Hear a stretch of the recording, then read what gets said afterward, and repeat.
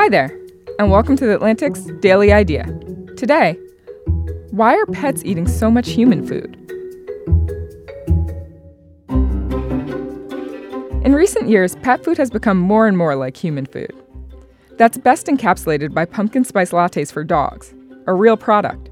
If you walk down any pet food aisle these days, you're likely to encounter labels boasting, quote, grass-fed beef, or, quote, high protein, just like elsewhere in the store.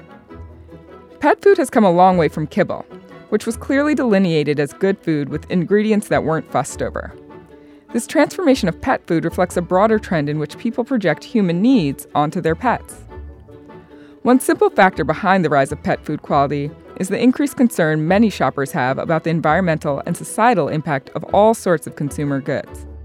But beyond that, millennials may be more likely to treat their pets as tiny humans as they wait longer to have children of their own. Americans may be shelling out more for fancy pet food, but can their pets tell the difference? It seems as if pet food isn't getting more human-like so that pets can feel better. It's so humans can. Thanks to Joe Pinsker for the story.